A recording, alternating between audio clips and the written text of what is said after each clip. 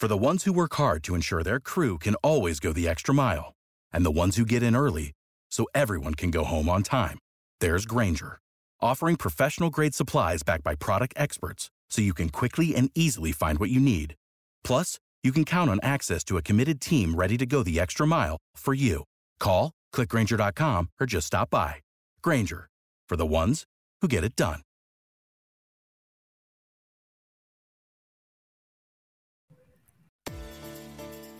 Don't miss your free chance to tune into Benzinga's very own Bootcamp series on November 20th. If you're looking to dive into new concepts and grow your account, this one's for you. GM, Zinger Nation, my name is Logan Ross, and I'd like to welcome you back to Moon or Bust, your home for all things altcoins and DeFi. We've got a great show prepared for you today, but how you doing, Ryan? What's going on? Doing well, GM Logan. Happy Thursday and happy Monday to our viewers. Yes, indeed. So before we can get started, I want to let you guys know about a couple of things we have down in the description below. So if you're here for crypto content, we have a new Benzinga crypto channel that we're building out right now. It's the top link in the description below. And so make sure you get subscribed to that. If you're new to the Benzinga channel overall, make sure you subscribe to this channel that we're on right now. And while you're down there, take a second to smash the like button for us. Ryan, can you tell us a little bit about the Benzinga swag that we have going on? Yeah, we got a ton of Benzinga swag. We have some Moon or Bust specific swag. You've probably seen Logan or I wear that ETH hat. We have a Shiba Inu hat, a Bitcoin hat. We got some pretty cool shirts, so definitely check that out. And if you want a discount code, join the Telegram and we'll sauce you 25% off your order. You heard it there first. And on that note, make sure to connect with us on Twitter. Send us a DM. We'd love to hear from you. But yeah, let's just get right into the show for today. So without further ado, I would like to welcome AJ and David to Moon or Bust. How are you both doing today? Good. Thanks for having me on the show. Great, thanks. Yeah, good to meet you both. Yeah, pleasure is all ours. So let's just dive right into it. David, you are the founder of the crypto project Chintai, and AJ, you're coming from the investment side from Chimera Wealth. Starting with David, could you walk us through, your background in crypto, how you found yourself where you are today? Yeah, I mean, my background maybe isn't that uncommon, but it's certainly different from probably a lot of people who are in the crypto space right now, particularly this current generation just coming in. I found my way in via a 20-year career in financial services, working for banks and asset managers. And so I got to live through the 2008-9 financial crash, from seeing it from the very inside, and really got a sense of just how flawed the existing system was. That it really wasn't working for us generally. And that led me to start looking in 2015-16 onwards towards disruptive technologies that I could utilize to help improve the financial system in particular. So that led me down that first crypto rabbit hole. I started looking at Ethereum beyond Bitcoin and getting a sense of what was possible with smart contracts and beyond.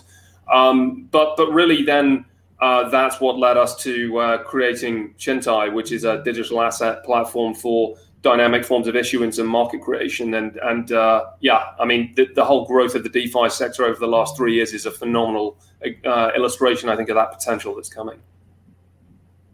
Awesome. And AJ? Yeah, so I am a managing partner and chief investment officer of a registered investment advisory firm here in the United States.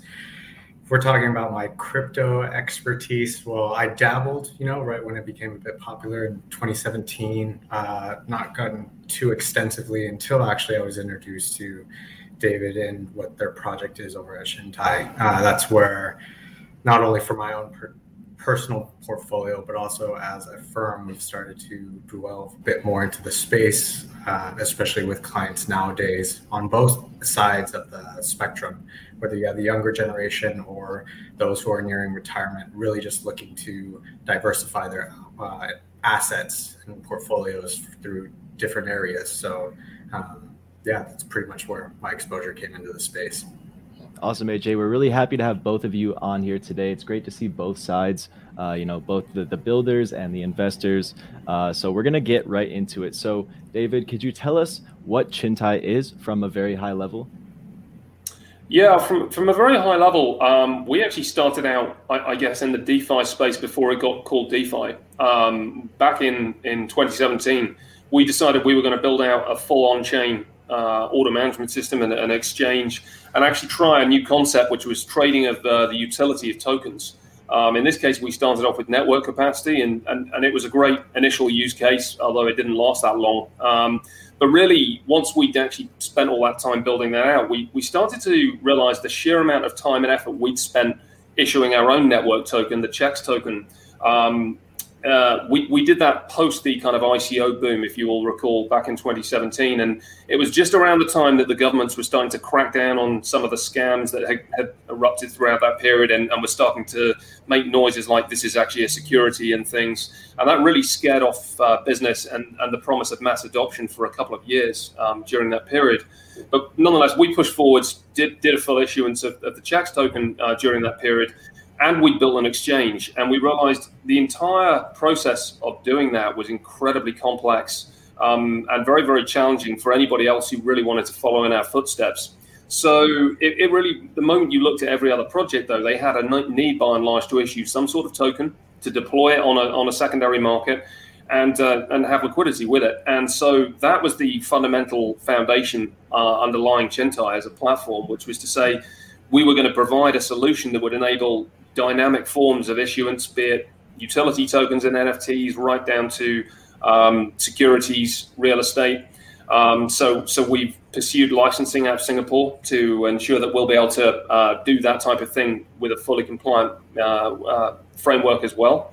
And that's a fundamental differentiator too between what we're doing and anything else, in that everything is operating on a compliance control framework, so that whenever you've got an asset that's needs to be reg compliant and handled that way, it can have rules enforced while still interfacing long term potentially with the DeFi system too.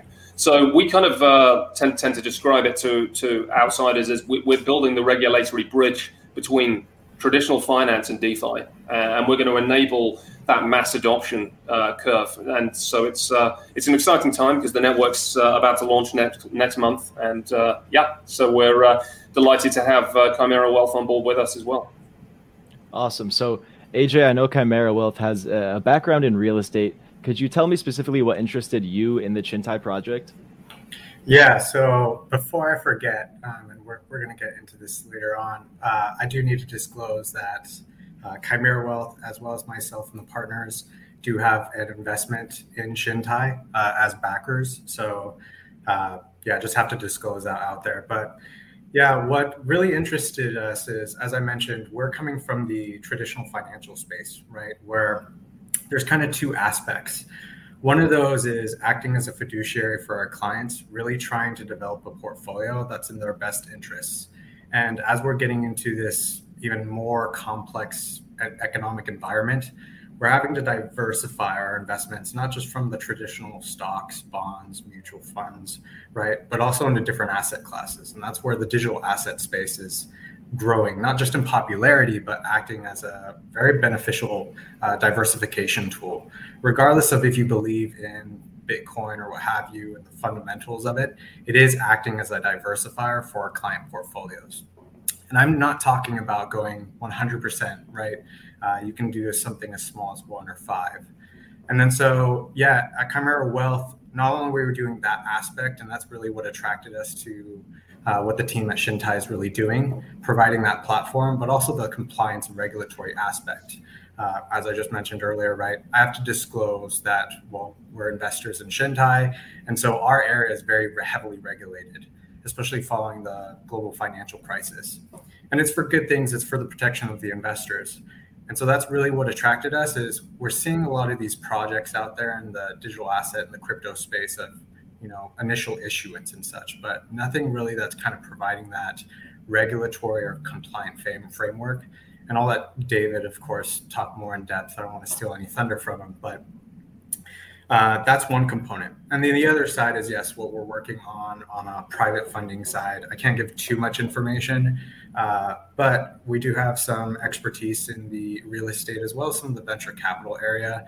So really partnering with Chintai on providing that through this new asset class, digital assets, versus doing the traditional route of either bringing up venture capital firm and only being able to give that exposure to accredited investors and more towards the retail investor, right? The general population.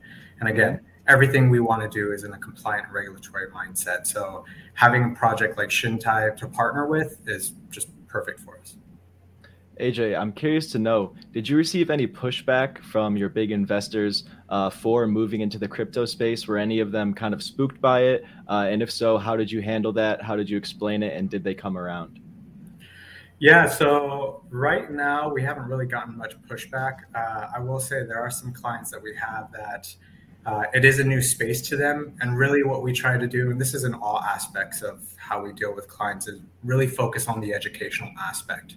Right. What I found is the most difficult portion is just the financial literacy, whether you're talking about crypto or anything, stocks, bonds.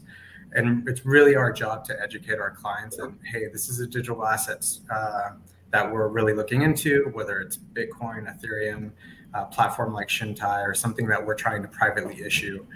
Once you educate the client, from my experience, it's a lot easier to get them to jump on board versus just say, hey, there's this hot trending token that's out there. I want to invest 10%, right?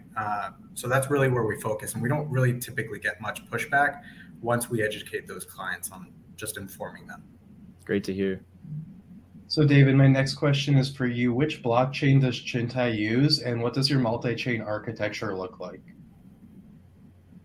Oh, a technical question. I mean, before that, I have to say, AJ, I'm somewhat shocked you haven't been pushing your clients into all the meme coins. You know, look at those returns. You know I wouldn't do that.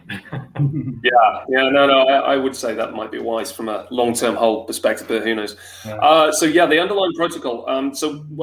One of the other lead investors in the round for us was B1. They're obviously known for launching the EOS.IO protocol. However, we selected that because it's highly scalable and configurable. And although it's had a bit of an interesting, I think, period over the last 2.5 years since the original wider public blockchain was launched, it's actually been very well maintained during that period, and I think there's some encouraging signs in that wider ecosystem. But broadly, what I generally look at now is what is the underlying linkage potential to multiple other protocols, and that's just a general demand that's coming from all clients that we're talking to now. They want to be able to have that flexibility to list on the very best protocols in the best potential markets, or they want to be highly selective maybe about what they do as well. So as an example, if you were to spend all the time going through and issuing a security token and putting controls around the marketplace about who's a participant, maybe you're putting in place mandatory KYC, you've got AML, anti-money laundering checks in there as well, and so on and so forth. You defeat the whole purpose if you just decide you're going to go and list it on Uniswap, for example, because at that moment you get the one of the great aspects of DeFi, which is that it's decentralized and censorship resistant. But the problem with that too is that at that point, frankly, your securities could be going off and being used for money laundering or being sold to, a country where somebody maybe is blacklisted elsewhere out of the business environment because there are links to terrorism or something.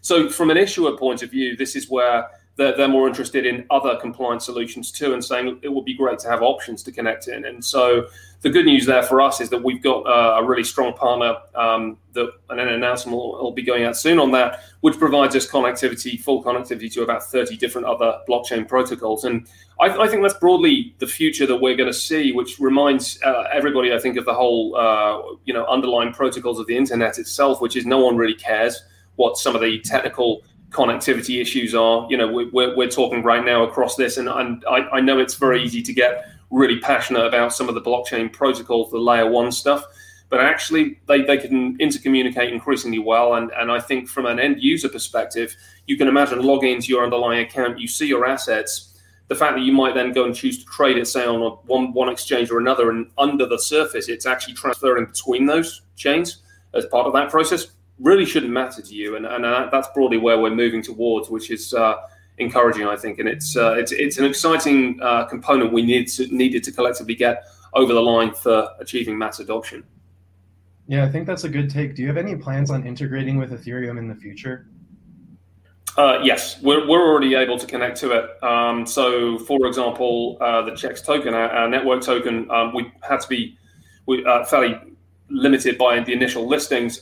We are about to push ahead with listings on a number of Ethereum-based exchanges. And I mean, it's such a rich ecosystem that even though it has obviously some evident flaws, people talk about like the gas fee issue and so on, it's got an incredible number of talented developers in there, pushing out some really innovative models related to everything from insurance to lending, and I think it's that type of innovation which is fantastic for the wider financial system, because it gives ideas to the wider financial system on what's possible.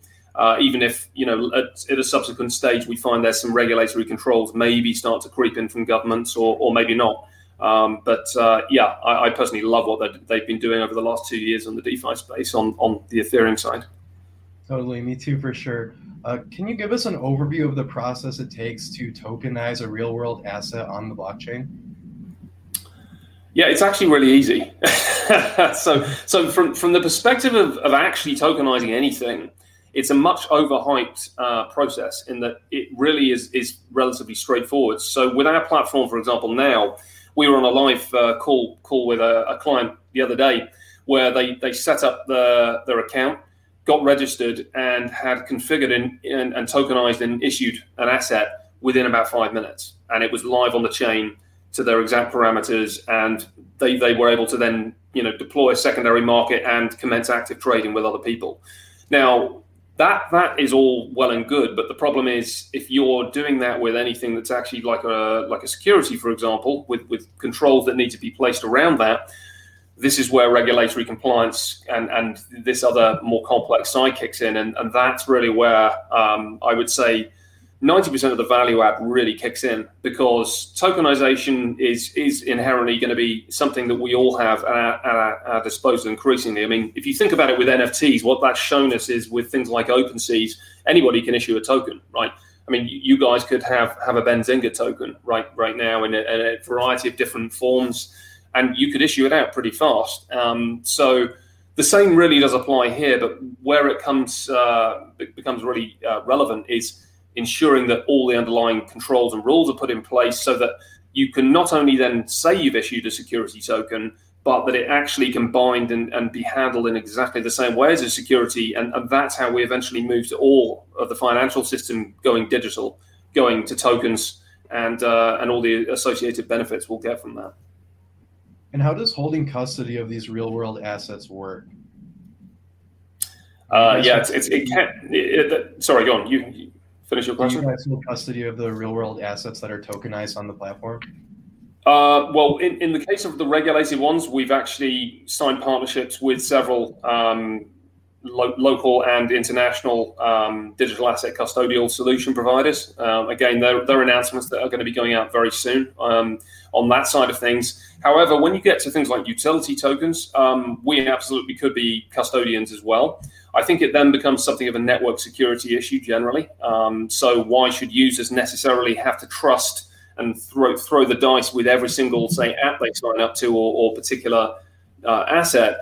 It kind of generally makes sense that, particularly when they're doing anything that involves cross-chain, that they're utilizing a provider who maybe has got aspects like insurance and is a established player whose entire business is looking after your people's digital assets securely.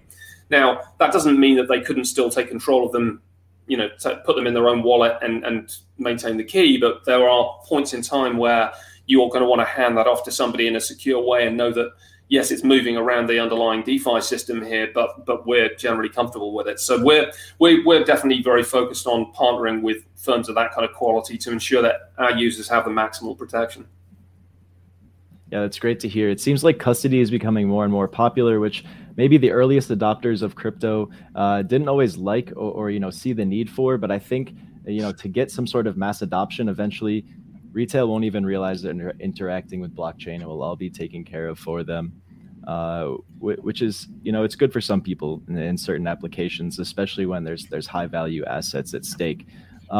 So speaking of those high value assets, can you tell us what is the main type of asset that Shintai is focused on tokenizing, and how is it bringing this type of asset to a new audience or a new market? Yeah, well, actually, it's entirely being client driven. So, as an example, Chimera Wealth, I think AJ, maybe you could speak to this, but I know, for example, there is definite interest in the fractionalization and tokenization of real estate because it fundamentally disrupts an asset class like that and adds liquidity to an illiquid asset class for the first time, which is not to be underestimated what a big deal that could be. But there's a variety of other things possible. And if you think about a firm like Chimera Wealth that's got that potential, it really, to some extent, it's almost imagination is one of the core limiters, as well as what their client base might be. But I'm just broadly curious, AJ, what you would say to that one in terms of what you think the primary asset classes will be, say, for you over the next 3 years beyond real estate. Yeah, so I mean, one of the things we've been exploring is, of course, real estate. So tokenizing that aspect. And it's not just the physical real estate we're just mentioning in this conversation, but also the forms of debt. Right. So if you actually look at the financial markets, the bond market is a massive market. Of course, David, you can probably second me on this. It's bigger than what we have as equities. So that's an area we're also looking at Chimera as well, whether it's into the mortgage real estate space or just debt in and of itself. Just from my experience in my network, talking to other individuals as well, some of these businesses, I think debt will probably be one of Shintai's biggest players. I know one who's doing, and I think David, I've introduced them to you, I can't recall, but they're really looking at doing like a debt reconsolidation, right? And seeing if they can somehow tokenize that. There's other areas too, and I think it's very interesting how innovative some of these entrepreneurs are being in regards to another project I had ran into is looking at doing the like solar energy credits and how that could somehow be tokenized to help incentivize individuals. At Chimera Wealth, I would say our biggest area is, as I mentioned, the real estate space. That just seems to be where a lot of our clientele is kind of driving us and part of our network in-house, as well as I mentioned, the loan space for the private debt dealing area.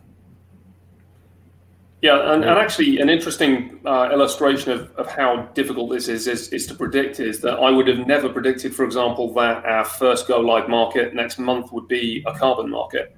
So, I thought, well, it's bound to be real estate or it's bound to be securities or just a standard utility token. But no, it's actually the global carbon market is forecast, for example, to be up to $50 trillion by 2050, because obviously the issue related to climate change and so on, and just the general challenges of the amount of carbon being dumped into the atmosphere is whether or not people fully agree with all of that is irrelevant because there's wider global consensus on the need to remove it, to sequester it. And so actually there's a huge potential there because the global carbon market is a great example of why blockchain technology will gradually pervade and move into lots of other sectors beyond what we've seen so far because it's a corrupt sector. The carbon credit market can be faked and you can end up with stale credits being retraded elsewhere, which is a great way of kind of saying no one really can control this properly and it becomes somewhat meaningless. You obviously, your audience are going to get it better than anybody, that blockchain and be able to link some carbon directly removed and then burn those tokens when they've actually been consumed, say, by a government to offset. That's a perfect use case for blockchain. And so if we've got that as our launch market, who knows actually what some of the other, really big use cases out there will actually be. I think that's the exciting thing about digital assets is that it extends to really almost anything and any way that we exchange value. And that's where it's going to be a fascinating one for us to watch how this evolves over the next 5 years. I want to touch on the tokenization of real estate a little bit more. How does tokenizing real estate benefit retail investors? So I would say one is providing greater access. So I had mentioned earlier, right, in regards to tokenizing, not just real estate, but other areas where it's only privy to give you an example, there's a particular investment, basically a non-traded REIT, a real estate investment trust. Typically, you have to have certain requirements that the investor meets, whether they're an accredited investor, meaning they have like a $1 million net worth or earn $200,000 a year for the past 2 years. There are certain income requirements that they have to meet. So tokenizing some of these real estate's whole physical assets can provide greater access to retail investors versus, other areas of the market where they weren't privy to. And that's one of the reasons why us at Chimera Wealth is really interested in this area of providing greater access on all these different areas, not just real estate, but those private companies who maybe want to tokenize their equity in some sort of form or fashion to give it to the people. And you're seeing that trend grow, right? We have crowdfunding and stuff like that. There are even online platforms that have been doing these kind of REIT deals just in a different method. And so it's greater access for me that I would say is the biggest factor. David, I'm not sure what you'd like to add on that. I think I broadly agree with everything you've said. I mean, really fundamentally too, tokenization of real estate, it does have the potential to unlock access to an asset class that a huge proportion of the population right now, the younger adult population, are effectively priced out of. Now, we could argue whether or not it's actually a good time to do that, given that we're at cyclical highs on everything. But outside of that, it's fundamentally one of the few asset classes that has literally solid backing in terms of asset backing behind it. So it's fundamentally undervalued right now because of the illiquidity issues and the lack of access for many to be able to trade in and out of it. So for me, I just look at it as a way that people will be able to fundamentally change how they interact with real estate. They'll be able to utilize it and dip in and out of it in the same way we do with securities over time. But also over time, I think it's going to disrupt how we handle the financing aspects of real estate as well. That there'll come a time when the concept of a mortgage may end up becoming obsolete as we know it now, because there's the tokenized. I mean, if you can imagine owning a house, and this is looking ahead in the future at the potential of it, if you can tokenize it into say a fraction of a million. And each token, therefore, is linked to 1/1,000,000th of the property. Well, the underlying market would be able to effectively, you could borrow those tokens off the market in the form of leasing and pay the holders the equivalent of the way you pay the bank right now your mortgage. And over time, you acquire, through some special permissions, more and more of those tokens off the market till you eventually own the house, if you want in such a scenario. Now, that's the type of mechanism that could come into play eventually as an alternative way of actually funding out something as simple as or something as fundamental as a house. So, I think it's not to be underestimated the potential of all of this. And again, it's really going to come down to a combination of the innovators coming up with these types of concepts and trying to deploy them, and obviously the regulators and governments globally getting comfortable with such a design as well. AJ, you mentioned that you suspect real estate bonds and debt may be one of Shinhai's biggest, platforms or applications in the future. Could one of you speak to, a little bit more detail on how this might work? Well, I can talk about the mechanics of it, that's for sure. I mean, I definitely agree with AJ's point that bonds is probably the biggest potential market of all digital assets. I mean, like it or not, there is a hell of a lot of debt sloshing around the world. And it's also fairly fundamental for the way that we actually conduct different forms of commerce generally as well. And it's actually very important. It's not always a bad thing. So as an example, there are ways that if you're a company, for example, you don't want to necessarily sell equity in your company just because you need access to investment capital. The idea that you could far more cheaply access and issue your own kind of corporate bond to token holders, backed by various fundamentals that you've provided related to cash flow and so on, and then pay that off over 2 or 3 years, and access that farm, in a way that currently most small companies are priced out of that as the type of thing that's possible. I mean, even just a single use case like that is a huge deal. And so I do think that broadly it's going to be a big one. But as to how it mechanically works, well, it's programmatically not that dissimilar to the underlying permissions you have with things like a security. It's just that whereas with a security, you might have things like voting rights and dividends and that type of permissioning built in and actions. With bonds, you just have bond-like ones instead. So you have coupon payments and you have the underlying dates related to them, and you'll have certain default criteria and what typically can happen in a variety of other scenarios. So they just get programmed in and then they get handled. And of course, if it's a digital bond, well, then you're logically also going to have to apply a different set of compliance rules as well. So they'll have to be encoded and built around that to ensure that the market operates in a legitimate manner too. But other than that, it really is just one of another multitude of new digital asset classes I think we're going to see in the coming 2 or 3 years.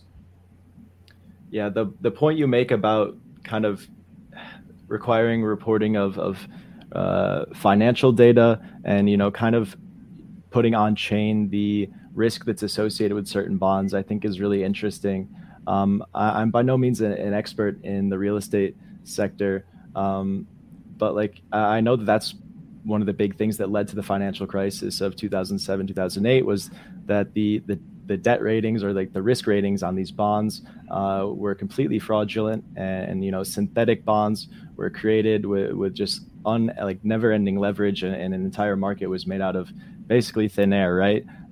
So I see the huge need for this product and the service that you guys are providing with the regulation as well.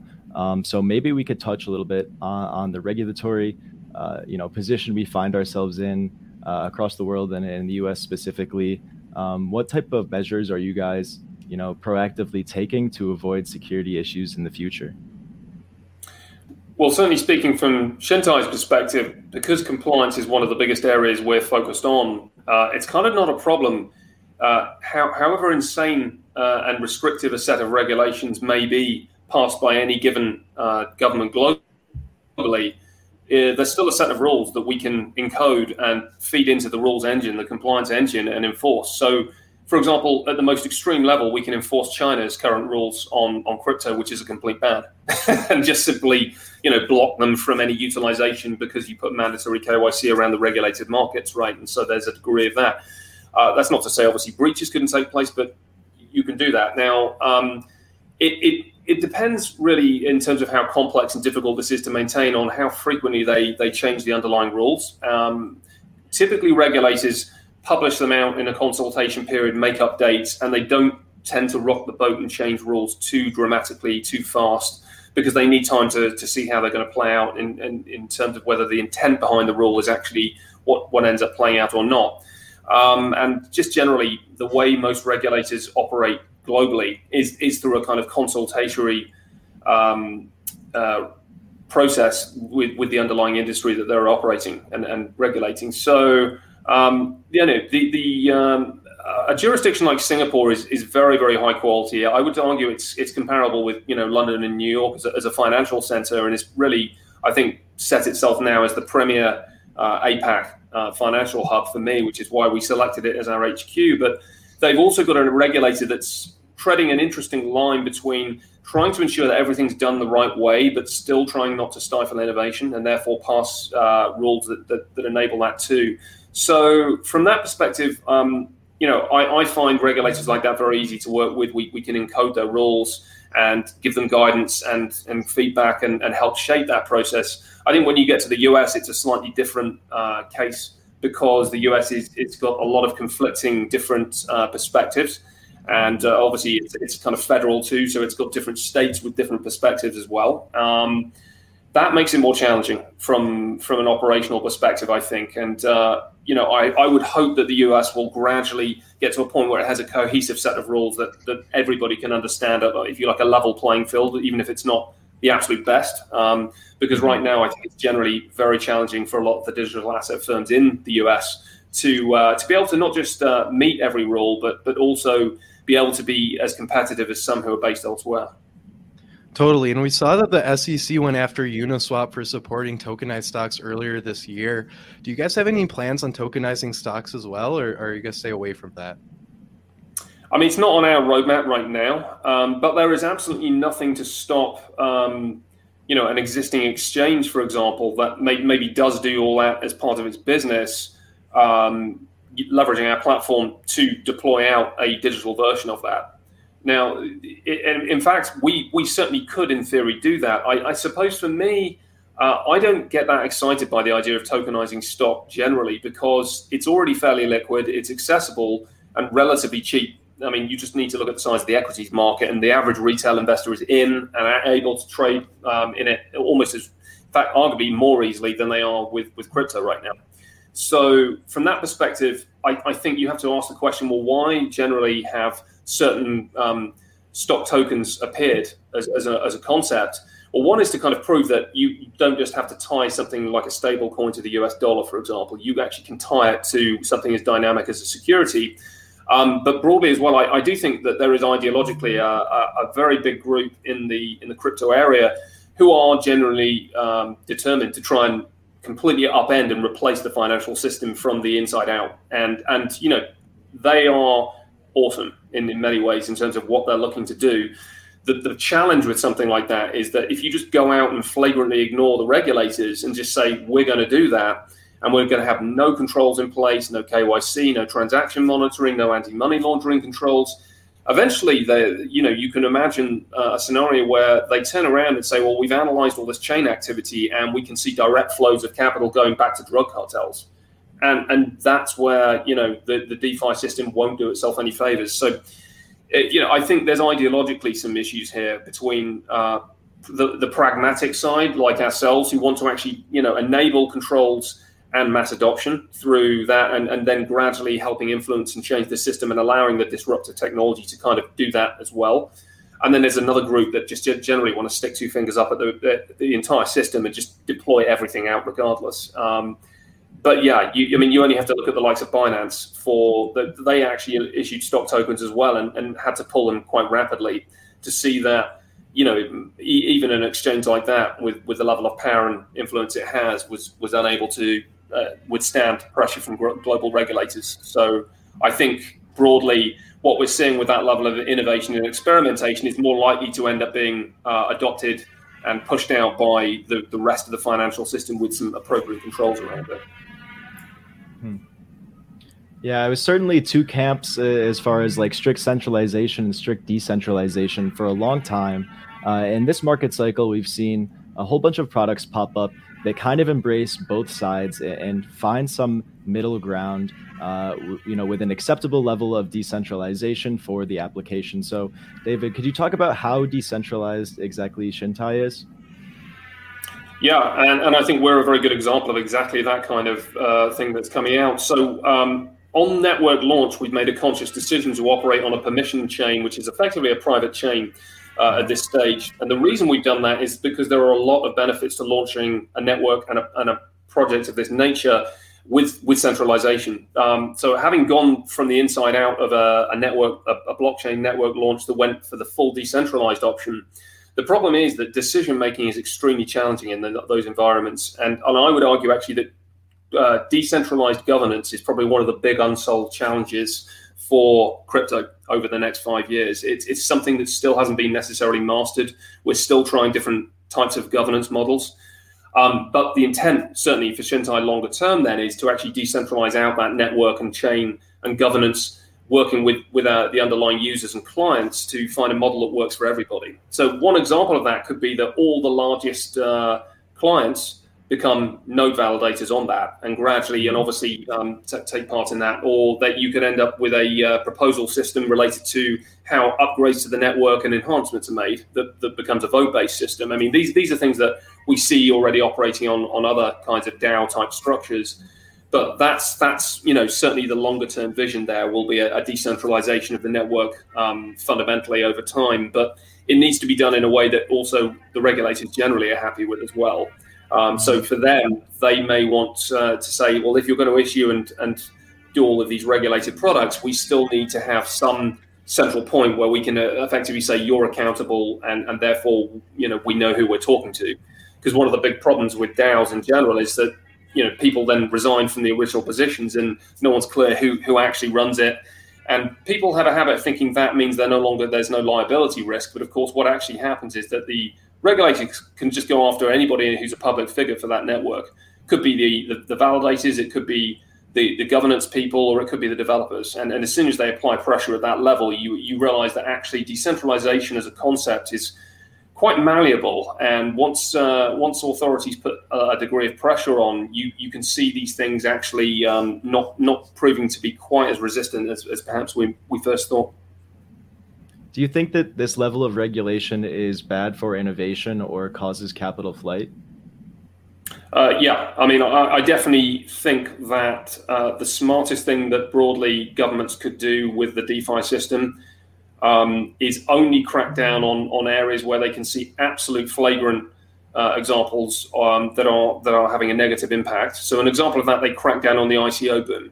Now, it was innovative, but with zero controls in place, we saw mass fraud, people being ripped off, exit scams. We saw why we needed some rules in place to keep it open and honest. So that's an example there where I think fine. But when you're getting experimental token models, trying out a variety of different things, and the pace of innovation, if anything, is accelerating, to me, it's not healthy to try and impose rules on something moving that fast. It's actually more interesting and probably wiser generally to step back and let it evolve out for, say, another couple of years. And then as it looks to be starting to mature and maybe problems are more clearly identified, then you can start to actually put in place, controls. I do think that generally if you over-regulate, you end up stifling innovation. And so I very much hope that the more light touch approach generally with regards to digital asset regulation is something that regulators globally continue to push for. And I think in many cases they are, but you do get some who, for example, can't even do something as basic as differentiate between a utility token and a security token. And when we're not doing that, that's a good example of stifling innovation. Mm-hmm. Couldn't agree more. Ryan, I think you have the next question here. Oh yeah, so how does single-sided liquidity provision work? Because it's double-sided on stuff like Uniswap, right? You're providing two assets. With single-sided, you're just providing one, correct? That's absolutely correct, yeah. So it's been something of a holy grail for a long time, and different types of groups have come out with approaches to try and remove this concept of impermanent loss. So for those not familiar, when you act as a liquidity provider on something like Uniswap, you inject liquidity on both sides of the pool. So it could be, let's say Bitcoin on one side and the Uni token that it's paired to on the other side. Now, the problem with that is as inherently, whichever way the market moves, whether it goes one way or the other, you then suffer something called impermanent loss. And it's something that only then gets realized when you take your liquidity back out of the market. But you can end up a net loser to quite substantial amounts in terms of what you end up getting back without going into specifics as to why. And therefore, the only way that is generally handled is by paying very high amounts to the liquidity providers, which actually makes liquidity provision more expensive than it needs to be. If you look at ways around this, one example is insurance, whereby collective groups will provide a degree of that they will take the impermanent loss when realized, but they will broadly give you coverage for a certain fee so that you've got a degree of certainty you'll get back what you are, but you're going to accept that there's an inherent cost to that as well. That is okay, but actual one-sided liquidity is possible if you actually create an underlying automated market-making algorithm that can handle that. I won't go into the specifics of it, but we patented a mathematical algorithm we developed in-house on that front. And it checks out. And broadly what that means is it introduces two concepts. So impermanent loss still exists as a possibility for LPs, but so does a concept called impermanent gain. And you can, therefore, as a liquidity provider, choose whether or not you could lock in an impermanent gain and actually realize a gain or similarly a loss. And they will do so in response to market conditions and things like the underlying rates being provided to LPs. It's going to add some interesting dynamics to that. But what that fundamentally means from the perspective of DeFi, for example, is that provided we get full interfacing with our regulatory markets to DeFi in the future as well, which is the long-term goal, you'd be able to onboard your collateral from somewhere else in the DeFi system the same way we move it around right now. You'd be able to then inject liquidity into just one side of the protocol, and you'd be able to get that amount back out again as well. But you'd be able to effectively, access additional yields. But what that should do is also broadly reduce the fees that actually LPs need to be paid because they're not taking as much risk anymore.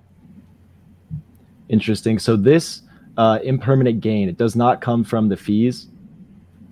No, it comes from the movements of the market in the same way as impermanent loss does. So you've got a given exchange rate, let's say, between Bitcoin and the Chex token, our token, and then Chex appreciates by a certain amount versus Bitcoin. And at that point, when you as the LP are going to suffer, so say you'd gone in on the check side, you'd suffer, or you'd have impermanent gain. If you'd gone in on the Bitcoin side, you'd have some impermanent loss in that example without the balance. But likewise, it provides you with a way of actually making a decision as to whether or not you think that movement in the market is long or short term. And you can effectively, as an LP, participate in the market by making those decisions yourself and saying, I'm going to reduce our exposure as a liquidity provider here because I think actually this is just a short-term spike. So we'll lock in the impermanent gain here, and then we'll actually inject more liquidity back in when we feel it's reached a more balanced level again. So these are interesting dynamics, or what it will require instead is for higher rates to be paid to maintain the depth of the pool. Now, we're going to be quite interested to see how some of these dynamics play out, but broadly, it's definitely uncharted territory in terms of how this is going to operate across the market. Yeah, most definitely. And I don't want to dwell on this for too long, but I know this is a complicated topic, so I'd like to show a quick example on Uniswap. So this is an LP position that I have. It's represented by an NFT, and you can see I was providing liquidity between the ETH and Mana pair, of which my Mana was drained as it took off against ETH. And so I may have made $300 from fees, but I definitely lost money missing out on all of the gains that Mana made in the meantime. Yeah, so that is the kind of impermanent loss that we're referring to here. Yeah, that's a good example of, that one's also partly opportunity cost. So it could be just, even if you ignored something like staking rewards and the fee side of things, if you get a movement in that market and then took it back out, you might end up with less Mana than you put in that scenario, for example. And that's another side to impermanent loss. That is, generally going to be, an interesting one. I think it's quite a complex area that the average DeFi user generally struggles to fully understand. And that in itself is kind of unhelpful because what people really want is a degree of certainty. They want to know that I'm putting it in, I'm contributing, say, liquidity services, and therefore I'm going to get reasonably well paid for it. And I have some high degree of certainty as to what I'm going to get paid for it. They don't really want to sit there and go, might work out really well, could be a complete disaster for me. That's never really a helpful model, and that's, I think, again, it points to the innovation of DeFi, but also the continued innovation as we're starting to try out different configurations that can enhance that further. Most definitely. So one of the big arguments I see long-term for the success of crypto and tokenization is purely for the sake of capital efficiencies alone. So could you talk about how you're able to reduce overhead by over 50% through digital asset issuance? Yeah, I mean, this is, I think, reasonably well understood by a lot of the DeFi community, but maybe not as somebody who's a more casual crypto user who's just dabbling in the different token markets. They probably don't fully appreciate the efficiency gains that come from blockchain generally, because they won't necessarily understand the existing structure of the current financial system. So if you think about every different asset manager and bank globally, to varying degrees, they are going to be operating their own internal systems. They're going to have their own teams that carry out different forms of checks. And they're going to have to reconcile that with anybody who is a counterparty that they trade with on the markets, or if they're going through a broker, they're still going to have to go through that same underlying process. So, if you think about what that sucks up in terms of time, energy, jobs, resources, it's actually astronomical. I mean, we're talking hundreds of thousands, probably millions of white collar jobs, which means people earning well over $100,000 a year. And their job is to check data and to make up for the inefficiency of the fact that we're all sitting around with lots of different computer systems arguing over what the end positions are on databases that can be corrupted and not reflect properly. Now, a distributed database, i.e. a blockchain, that sits in the center of that entire process dramatically lowers all of those costs and adds massive efficiency. So really, the best estimates are from the likes of Accenture are that between 50 and 70% of the back office, which is the side that handles all of these reconciliation of positions and settlement, can be completely removed out of the global financial system by embracing blockchain. So that is probably why we're also seeing some quite substantial adoption and interest in adoption amongst financial institutions, even though they're not participating with us yet in the DeFi side. They can see the underlying potential for them just to shoe this into their existing structures in a more efficient way. Yeah, and I can second that, just coming from a financial services firm, right? We have to do audits, third-party audits, and then an internal where the partners and I do the accounting. So having this kind of platform where it'll speed up the process, not only save time and hours of what we pay ourselves or an associate, but also just having a trusted blockchain in this scenario that we can utilize. On a kind of another example of that. Sorry, one thing I was only going to say is that there is an interesting other perspective on this, which from a regulator perspective too, they don't really know what the hell's going on in the financial system. So they're reliant on people sending them reports and data dumps of their positions, and then they sort of retroactively may analyze it or may not.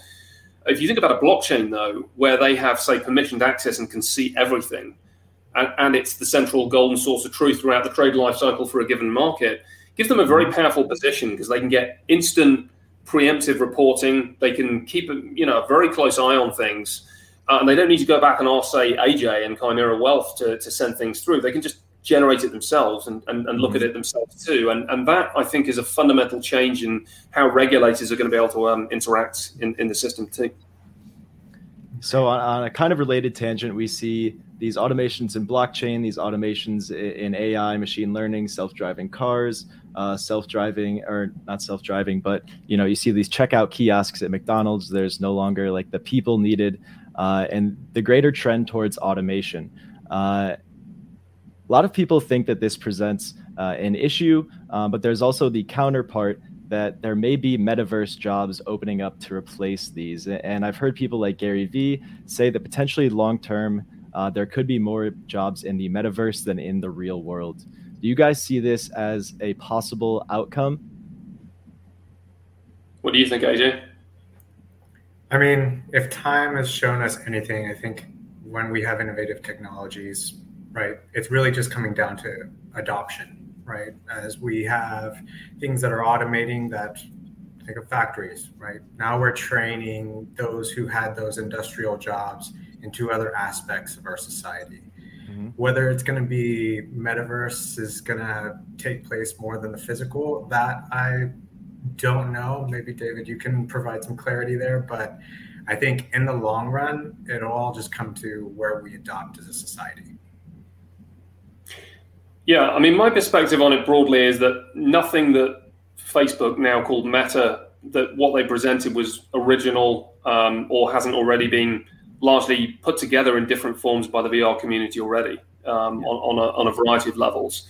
So even the concept of NFTs, although they're a tokenization, digital assets have existed in gaming environments with some quite high value secondary markets for a long time as well as skins and other things like that. Now, the question is, how can it actually fundamentally disrupt how we engage with each other, particularly in a remote world? And I'm definitely bought into that idea that we could, my team is located primarily in Germany and Singapore, and I'm on the East Coast of the US. The idea that I could actually sit in a virtual office space with them for meetings where we actually feel like we're in the presence of one another and just engage in a much more dynamic way than we are right now with four squares on a little screen staring at it. That definitely appeals to me, and I think it will appeal to a lot of other people, and probably the way, therefore, that we'll be able to interact, not just in business, but other forms of sports and other things too. It could feed into those too, for sure, and certainly gaming is a given. So I think that personally, therefore, it will overtake the real world from a commerce perspective, undoubtedly. Because you'll be able to do things more efficiently in that environment too. You won't be constrained by physics and other aspects of it. And therefore, I think we will see a point where people prefer doing business in that metaverse concept. But the real world is not going to lose its place, right? I mean, we're still going to want to get out and walk on the beach and get fresh air and need to look after our health and sunshine. And frankly, not back a few beers. Virtual beer doesn't sound as good to me as real beer, for example. So I think that people have to be realistic about this. There has to be, just like we say, there has to be work-life balance. There will have to be meta real-world balance, I think, in that future too. And people will realize that it's not healthy to just sit there any more than it is in front of a screen all day. But yeah, I think broadly it has the potential to fundamentally disrupt and crypto itself will form the underarching backbone that enables the commerce side of that to function properly. Hopefully this is the last time you'll hear this ad, because with Chime checking account features like fee-free overdraft up to $200 with SpotMe and getting paid up to 2 days early with direct deposit, you can probably treat yourself to an ad-free upgrade to spend more time listening to your favorite podcasts, or at least grab yourself an extra morning latte this month. Join millions of Chime members who work on their financial progress with fee-free overdraft and no monthly fees. When you find new ways to save, you can reach your financial goals easier and still have the occasional treat. Take more control of your finances and say goodbye to monthly fees. Open your account in minutes at chime.com/goals24. That's chime.com/goals24. Chime. Feels like progress. Banking services and debit card provided by Bancorp Bank N.A. or Stride Bank N.A. Members FDIC. SpotMe eligibility requirements and overdraft limits apply. Terms and conditions apply. Go to chime.com/disclosures for details. Without the ones like you, who work tirelessly to keep things running, everything would suddenly stop. Hospitals, factories, schools, and power plants, they all depend on you. No matter the weather, emergency, or time of day, you're the ones who get it done. At Grainger, we're here for you with professional-grade industrial supplies. Count on real-time product availability and fast delivery. Call, click Grainger.com, or just stop by. Grainger, for the ones who get it done. Certainly a crazy world and metaverse that we live in right now. I know that we are getting close to running out of time. So I want to thank you both, David and AJ, for stopping by today. But before we wrap it up, I'd just like to give you both the chance. If there's anything else you want to mention, let the people know where to connect with you, where to follow along with your respective projects. The floor is yours.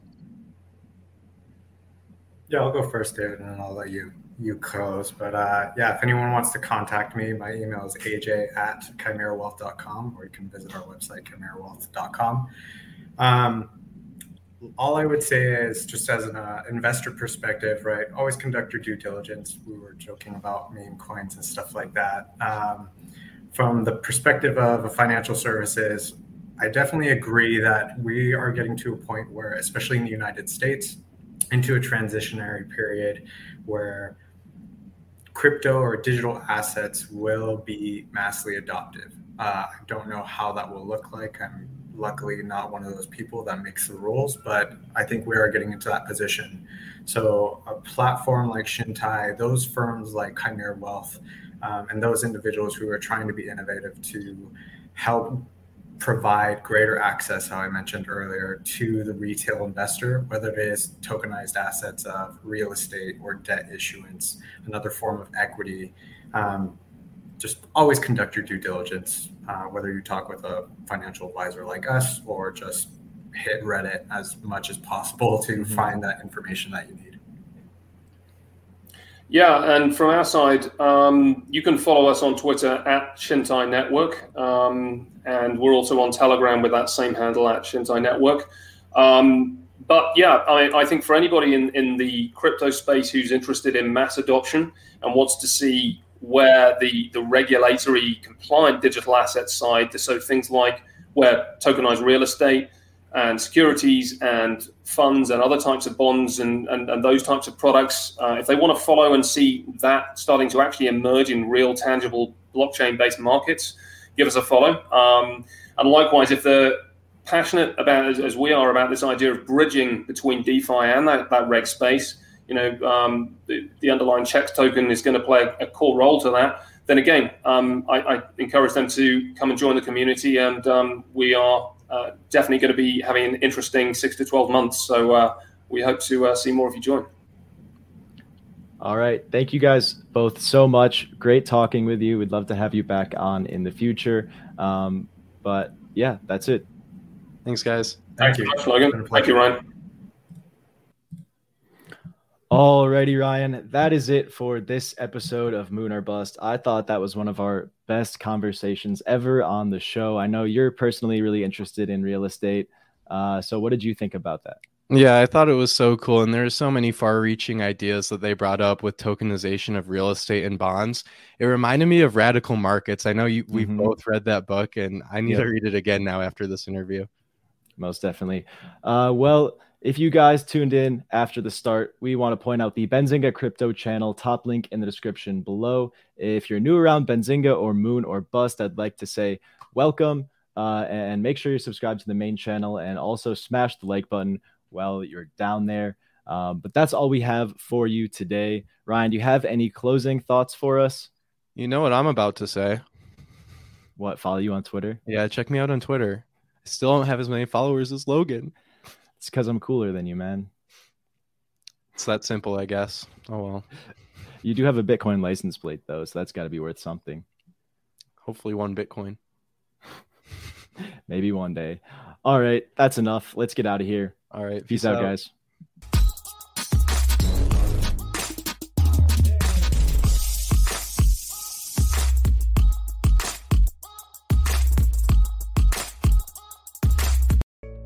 Did you know nearly all stock price changes of 10% or more result from a single news headline?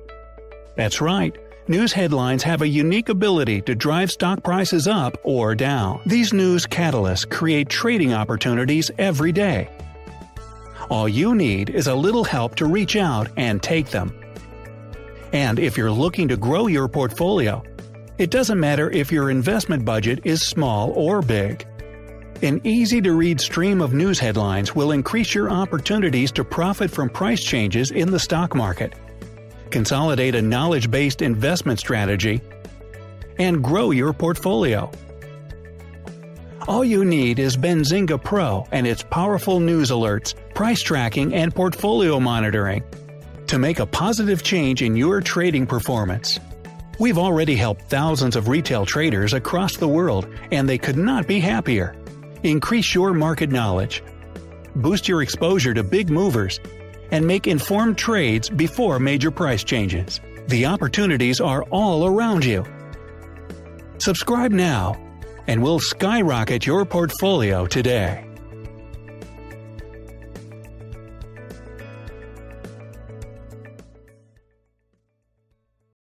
For the ones who work hard to ensure their crew can always go the extra mile, and the ones who get in early so everyone can go home on time, there's Grainger, offering professional-grade supplies backed by product experts so you can quickly and easily find what you need. Plus, you can count on access to a committed team ready to go the extra mile for you. Call, click Grainger.com, or just stop by. Grainger, for the ones who get it done.